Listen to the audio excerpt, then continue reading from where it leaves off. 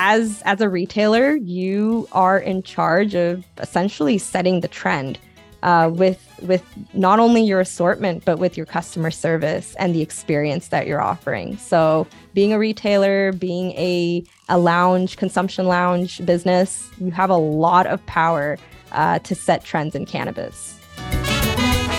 Hey guys, welcome to Wine, Whiskey and Weed Show. This is your host, Sid Patel. I have Maha Haq with me. Please, I'm sorry, but I'll have you also pronounce your name. So I have Maha Haq with me. She takes care of, the cannabis retail and lounges at Green Thumb Industries, which is one of the leading players in cannabis in America.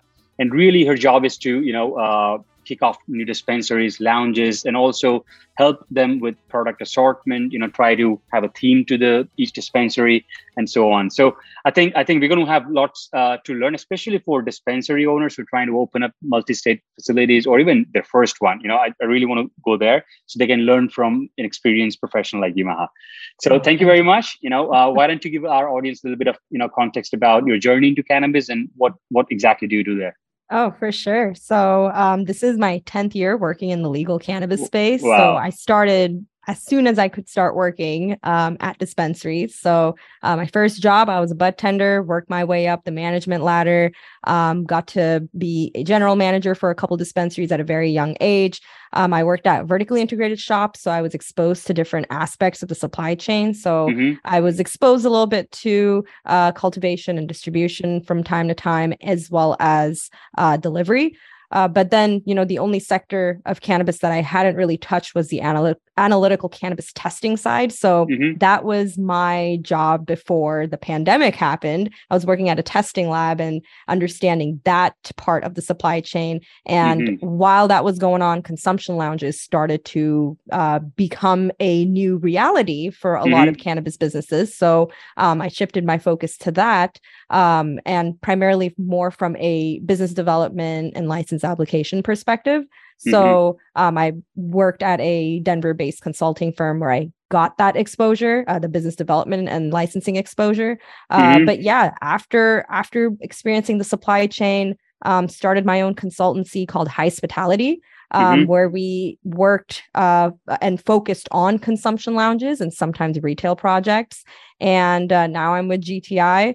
All while doing this, I had my cannabis nonprofit as well called Canna Club. It's a cannabis student organization at 26 universities. So that also helped when it came to resources and just linking. What does that do? What purpose is that solving? So 3 pillars for Canna Club is education, advocacy, and opportunity. So that final pillar of opportunity is we link our students to awesome jobs in the cannabis industry and vice versa. We're connecting cannabis companies with top talent from these top tier universities. We also help with sourcing volunteers for cannabis events and collaborating with brands on educational and community-based initiatives. So, every cannabis business has to fulfill some type of community benefits plan per whatever city they're in, per their license requirements. So Canna Club helps with that. So we do a lot of educational initiatives and community initiatives together. So I always try to tie that in with my work. I always try to make it known that this is a resource for both ends. So it also benefits the students, it benefits the cannabis companies. So I definitely leverage Canna Club quite a bit, although I'm not a student anymore. It's definitely a perk for whatever company I'm tied with. Great. I mean, I can see a lot of entrepreneur DNA there. You just threw in 3 or 4 things that you're doing. So I believe right now it's full-time job at Green Thumb still, right? Yeah. Got it. So what's the role exactly there? Like if there was a KPI, and if your boss, let's say, had to measure you on your performance, what is that? So we do have a scoring and tracking system that we have for all of our operators or all of our operating teams. So, it's hard to measure what I do. I do a lot of big picture planning and, strategic initiatives. So, although I'm not there day to day, I'm not on the floor. So give us some examples on what do you mean strategic initiatives? Let's say. So expansion efforts, tracking new and emerging markets, checking out what real estate would be perfect for a specific area. So, looking at fast food, formerly fast food buildings are very interesting to look at for a dispensary. Also with lounges, figuring out different business models and revenue streams, for the lounge offerings. So let's say we have, a variety of different devices. Are we going to utilize them as rentals? Are we going to have a try before you buy program? So there's a lot of different, plugging and playing and trying out different options happening in my world. But yeah, I'm not on the floor day to day, but I am doing a lot of big picture plans and projects. Understood. Great. Let's define, dispensary and lounge. Someone like, especially, I'm a good example, is, still trying to understand cannabis industry. What can a dispensary do and what can a lounge do? If you had to please explain me.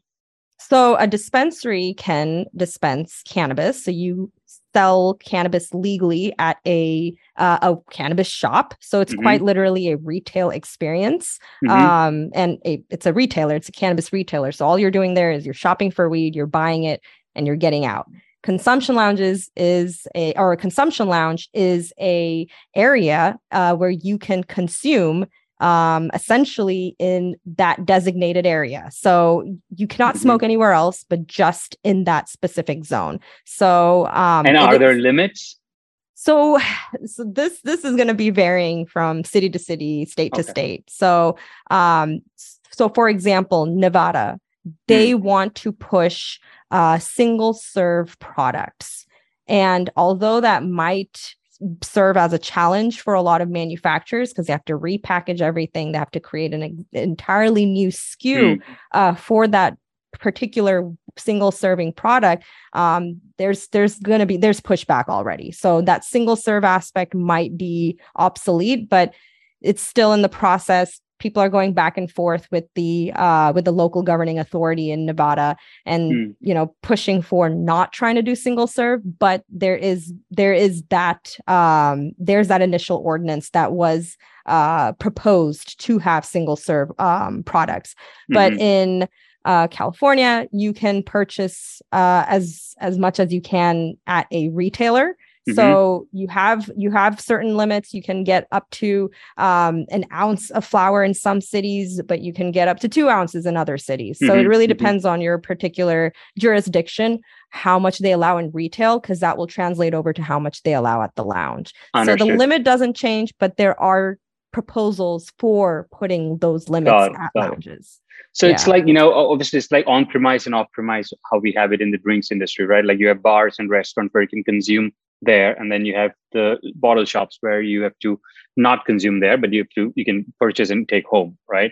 But here I can understand that we can have like 10 beers and nothing's going to happen. But in the lounge, I mean, after 2 joints or maybe 1 joint, how is it a good business? I mean, if someone's just going to come and have 1 joint and then go home. So this is where the additional business models come into play, or service models rather. So you know how you go to a club, some clubs, they have bottle service. There's bong service. There's rental fees for certain devices. So there's a very popular device called a student glass. It's kind of like a gravity bong. And it's also even used for infusing coal smoke into food. So it has a multi-purpose, but at the lounges, it's used kind of like a gravity bong hookah setup. And that has a high price tag to rent, because that piece itself costs around $600 to $700. If you want to use it as a rental, it would be upwards of $60 to $100 for an hour. So that is a way to, I guess, deal with those who are not going to have a higher average transaction. So that's the rentals are going to be, I guess, the crux of some of what some lounges are going to be making. So not every lounge will be following that model. The one the one lounge that GTI has, it's called Rise Lounge in the suburbs of Chicago. And they don't have a rental fee or rental program. They have a try before you buy program, which I see as a little more approachable for a lot of our patrons. They're happy to know that they don't have to pay for a rental, but they do know they have an option to buy it from that place directly. So that buying the devices directly from the lounge helps generate revenue for the lounge as opposed to buying it at the retail arm. Got it. So they can sell as well. Like they can actually sell devices, packaged stuff, cannabis as well. Yeah. So just like a retailer, you can sell the products. You can also sell paraphernalia and, any other ancillary items that are often at a dispensary. Understood. Yeah. So I think back on, starting a new dispensary, right? I guess location, as you said, some of the findings you have made is a fast food joint, like an ex-McDonald's site or something like that. What are some tips that you would give in if someone wants to start a new dispensary, on location to budgeting or whatever it is? Let's say I come to you as a friend. Hey, I'm thinking of starting a new dispensary. What are the 10 questions you would ask me immediately? Oh man, 10.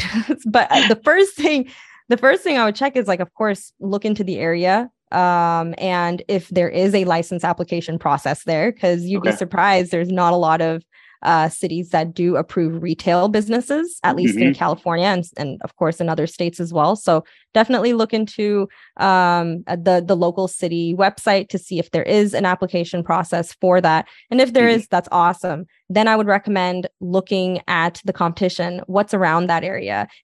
Are there any other dispensaries that are already up and running? I would recommend visiting them, checking out their assortment, going on Weed Maps, check out the map, see where you're trying to open yours and see the surrounding places, see their menus. And that's a huge thing that I get to do, is scope out Weed Maps, see where they are on the map and see their menu. Like that is a great first step to a competitive analysis. So like I would start off with that.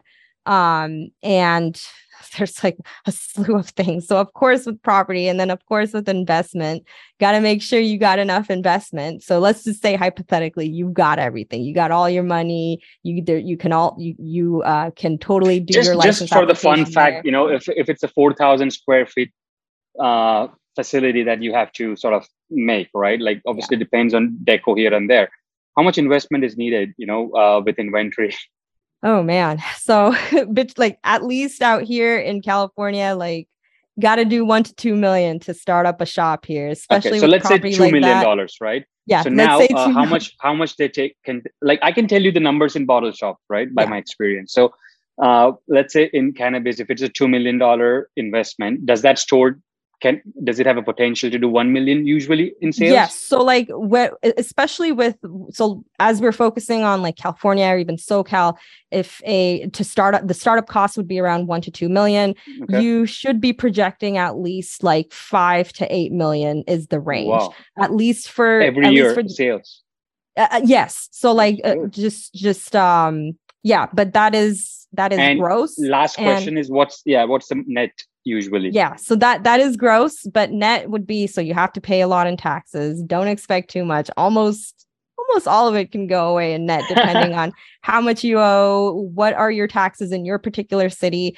But around net would be like 2 to 4 range if we were looking at 5 to 8. So basically half is what it would go. So overhead costs, you got to expect like you got to make sure that you are incorporating your overhead, your inventory. Inventory costs a lot too, but a lot of brands do have like a net 30 option.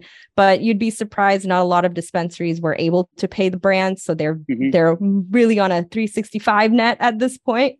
Or net 365 at this point. But after incorporating all those costs, you're making around like between like 2 to 4 net. So gross 5 to 8, net 2 to 4, or 2 to 4. 40% like net margins.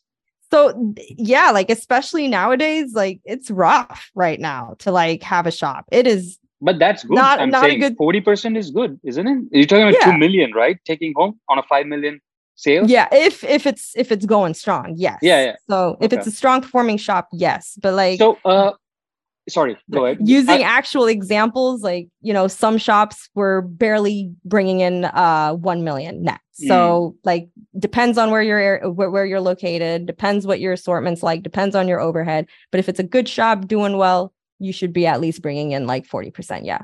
Understood. So basically, if your dispensary is doing 40%, it's a good dispensary. Pretty much, it's a good business, right?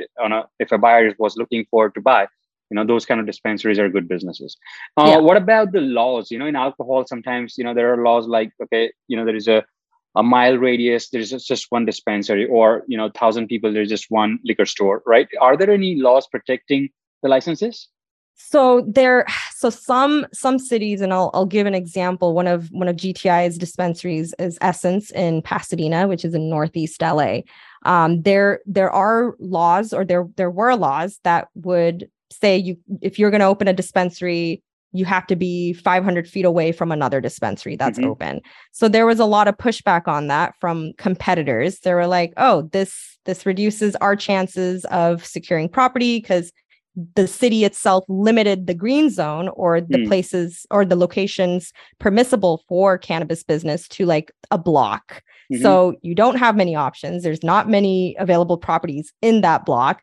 So a lot of the competitors for for Essence dispensary, they wanted to open less than 500 feet away, because those were really the only properties available. So there was some lobbying done. There was some changes. So they reduced the 500 feet to 450 feet. So if there because one guy wanted to open within 450. Exactly. So if there's something set in stone, there is a way to, push back with the city if you'd like. But yes, there's other zoning limitations. Like, you can't be within a certain amount of 100 feet or even 1,000 feet from a school or from a child service type of business. So that could be like a dancing studio, that could be a daycare.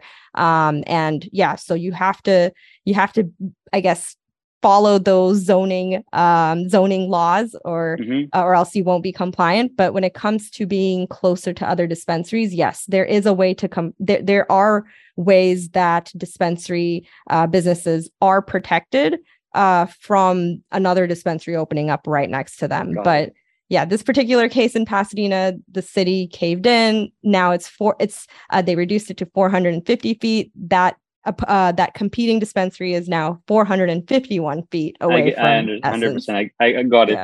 I think on dispensary layout, I believe you must be also part of the whole design and everything, right? Like how the inventory space is so important. Yeah. So I want to ask you, why is it like really so much space is wasted in, okay, there is a security guy, then there's another door, there is just a reception, someone checking your ID and all that, and then just a few. I don't know, like, why it's like a jewelry shop or something, or an Apple store instead of like a bottle shop or liquor store, 7-Eleven. What's the theory behind this kind of designs? So some dispensaries are changing their layouts to encourage more of that retail shopping experience. There's actually High Times just opened a dispensary in San Bernardino, and they have shopping baskets, like red ones, very similar to CVS, and they have a very grocery store, convenience store style layout. So there are some retailers. So it's not the legal thing. It's not like you're forced to put everything behind the lock. So now you don't have to, but you have to have a check-in area. So depending on how you place your check-in area, where you have to give your ID and get it scanned and make sure you're 21 plus, you do have to have a designated check-in area. But the way some retailers are doing it is to fit in that customer journey, the traditional customer journey, the traditional customer flow at just these other traditional retailers. So there are dispensaries taking that initiative. You don't have to have like the whole glass situation in some cities now. However, in medical states or medical only markets, you do have to maintain that layout. But in adult use and recreational dispensaries, in rec states, you don't have to really follow that much of restriction of having or separation anymore. But you have to have a security guard. You have to have a designated area for check-in. And but yeah, other than that, you can What follow. about storage spaces, right? Like normally for liquor stores, there is so much beer. Inventory space is so important. That's the first thing I say. So is it like, till what I'm understanding, that for cannabis, it's very less, is it? I think, I don't know, because it's just so high value. No, I think so. Inventory space is like probably like I've seen it be overlooked by some retailers. Just and what, 30% of the store it takes? I wouldn't say 30%. I would like, so if you have at least over like 500 square feet dedicated to your inventory space, then you're good. But if you have less than that, it's going to be very difficult for you, depending on how much volume you also want to sell. If you have a small shop, you don't have much to worry about. But if you're trying to push volume, if you're trying to have average transactions to what most dispensaries around are doing, then at least 500 square feet is what I would recommend. Also, you have to take into mind fridges, refrigerators, cooling units for beverages, and concentrate products. There's a lot of concentrate products on the market that require refrigeration. So need to make sure there's space for that. But I've been at dispensaries that had a very small retail space, and it is very inefficient for operations. If you have a small space, you're ordering more frequently, or you're ordering less amounts, but you're ordering more frequently, and that can really bog down inventory intake and just general tracking of your inventory. And just, it takes an entire night after business hours to make sure everything is up to date, everything is all inputted into the system, because these are all metric tagged too. So upon receiving your product, the dispensary or the inventory personnel at the dispensary has to do like a whole slew of processes beyond just stocking it on the shelf. So making sure you have an ample of space in your inventory, making sure you're not doing as many frequent orders, and your orders are able to fulfill your consumer base is very important. So I always recommend a nice storage inventory storage area. What are some good flows you've seen, where it actually has increased sales, footfalls, flow, and upsales and cross sales? So a lot of brands are pushing for like little brand activations within stores. So like there's a lot of shelving space that they can kind of take over, put their branding on there, and that really is more beneficial for the brand and of course the retailer, because they're pushing those products. But the actual customer journey and processes that I've seen, I guess, increasing sales would be having multiple options for ordering. So there could be a kiosk, there could be a pickup service, there could be a what is it called? I'm losing my train of thought. Bud tender standing there. Well, that too, but you can have a kiosk style, or you can do it directly from an iPad from your bud tender. So you don't even have to talk to the bud tender, or you can talk to the bud tender. So like you can really save time by just having these automated ordering systems. So adding automation to your ordering and your pickup is going to really increase sales. That's what I've noticed. Automating ordering, automating pickup. And the flow, you've noticed some placements where you think, this kind of category, if I just put it, right at the door, it works better. And then some categories. So organizing categories is super important. That is something I'm seeing some dispensaries are maintaining, but some are going away from that route. So traditionally, dispensaries always had specific categories with separated from other categories. So now some dispensaries are merging the two. I'm not a big fan of that. Having a flow where you have your flower here, your concentrates here, your edibles here, I think is perfect. I think from the get-go, the person at the front desk or whoever is greeting you should tell you where everything is. as Mm-hmm. opposed to them just kind of shopping around and seeing trying to find where everything is. If you just tell them from the get-go, as soon as they enter, our flowers here, our concentrates here are our beverages, here are our edibles, that really expedites the process. And there's not a lot of customers asking questions on the floor, like, oh, where can I see this? Or where can I find this? You're going to keep questions at a minimum. Got it. This may be like a silly question, but can't dispensaries sell any other stuff like cheese or water or snacks or anything? So some cities do allow that. You can have water bottles or juices, but not every city is okay with that. There is one particular dispensary out here where in the valley, I live very close to it. They have like a small mini fridge with just regular drinks, not non-alcoholic, but just like, juices, like milkshake type drinks, but not every city allows that. But it is nice to see that. Got it. What about, do you also train people? I believe that would be also part of your thing where you're, it's a new dispensary. You have to sort of empower new staff with the new systems or inventory or whatever it is, right? Yeah. Like, what are those kind of things which, usually you would want when it's new, you have to cover all these modules with the staff? Yeah. So with personnel training, a lot goes into it. So of course we start with the basics. We do very we start easy, Cannabis 101. We go through all the different types of products and methods of ingestion and common questions that patients or customers will ask. Then we distinguish the differences between customer service and patient care. And then on the operations side, we, of course, go through how the POS works. There's a lot that goes into POS, especially with cannabis, how to make sure you're checking in someone properly, how someone's being checked out properly, making sure making sure all the taxes are showing up on your transaction screen. So those are some of the elements of the POS training, the operations and POS training. And of course, with inventory intake, that is for the back of house staff.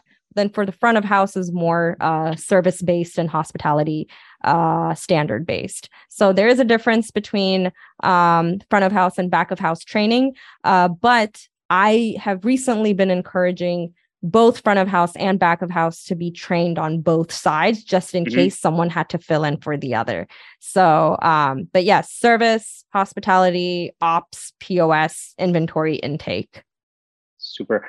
I think one last one here for, what you've observed, during everything on an operator, right? How much it boils down to, the GM operating a dispensary and then someone else is operating B dispensary. So where do you see that, okay, wow, this is a pure example of a good manager running a dispensary. And it's like gone because of a bad executor. So give us some bad examples and some good examples, please. Yeah. So I do think a GM can make or break a shop. So like regardless of a dispensary having all the backing it needs from leadership, I still think a GM is a reflection of the dispensary. And if if there's a dispensary not making sales, then the GM isn't pushing hard enough. He's not, or he or she is not motivating their staff to make more sales. They're not communicating with the marketing or administrative team enough to push out more advertisement or promotions for the dispensary. So if a dispensary that isn't doing well, so dispensary B, that one isn't doing well, they're probably not communicating with the other administrative people that are there to help boost up the store, and they're not motivating their staff enough. So low sales, I think, is something that is the responsibility of the GM that they need to take control of. So dispensary A, a good example would be the GM is very hands-on. They themselves are on the floor from time to time, making sure that they are supportive, especially during rush hours. They are empowering their staff enough to the point where they're educated, they're knowledgeable on all the products on the floor, they're able to push it, and there's solid communication on products that need to get out, or need to be sold off immediately, just because there might be another order coming in, or it's probably, getting towards the not the end of the shelf life, but to the point where we need to refresh the shelves. So like I would see a benefit to a store if they keep having fresh product. If a dispensary doesn't have fresh product, then something's wrong with not the staff, but with whoever is leading the staff and not making sure those products are going out. So Dispensary A will have fresh product, rotating assortment, new stuff or new drops, new products, very good floor staff that knows how to sell product and can explain why they should sell the product to you.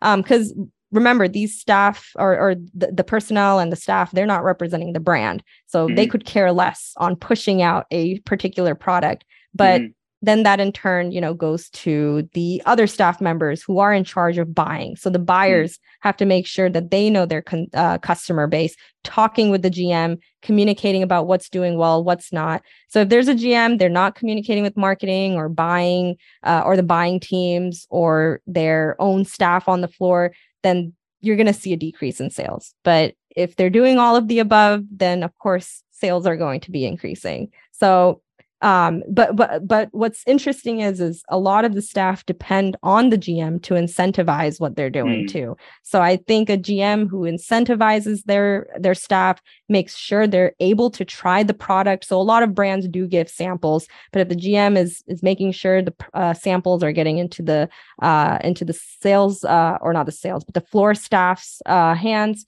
they're able to try it, give feedback on it, and they'll be able to sell it.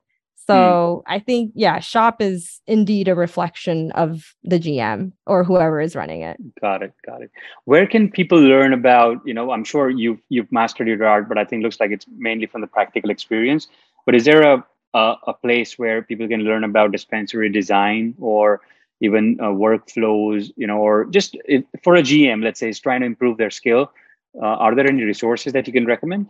Oh, some resources. Oh, man. So I actually found a really good resource on FlowHub. They have templates for SOPs for retailers. So there's so I like to refer to that a lot. It kind of goes through different processes for day-to-day and for day-to-day dispensary operations. There's cash handling and management. There's inventory, procurement and management. There's also checking in and checking out processes on there. There's also some COVID protocols on there as well. So this is like FlowHub is a POS, although I don't use them, and I would recommend other POS, but I do recommend the resources that FlowHub has.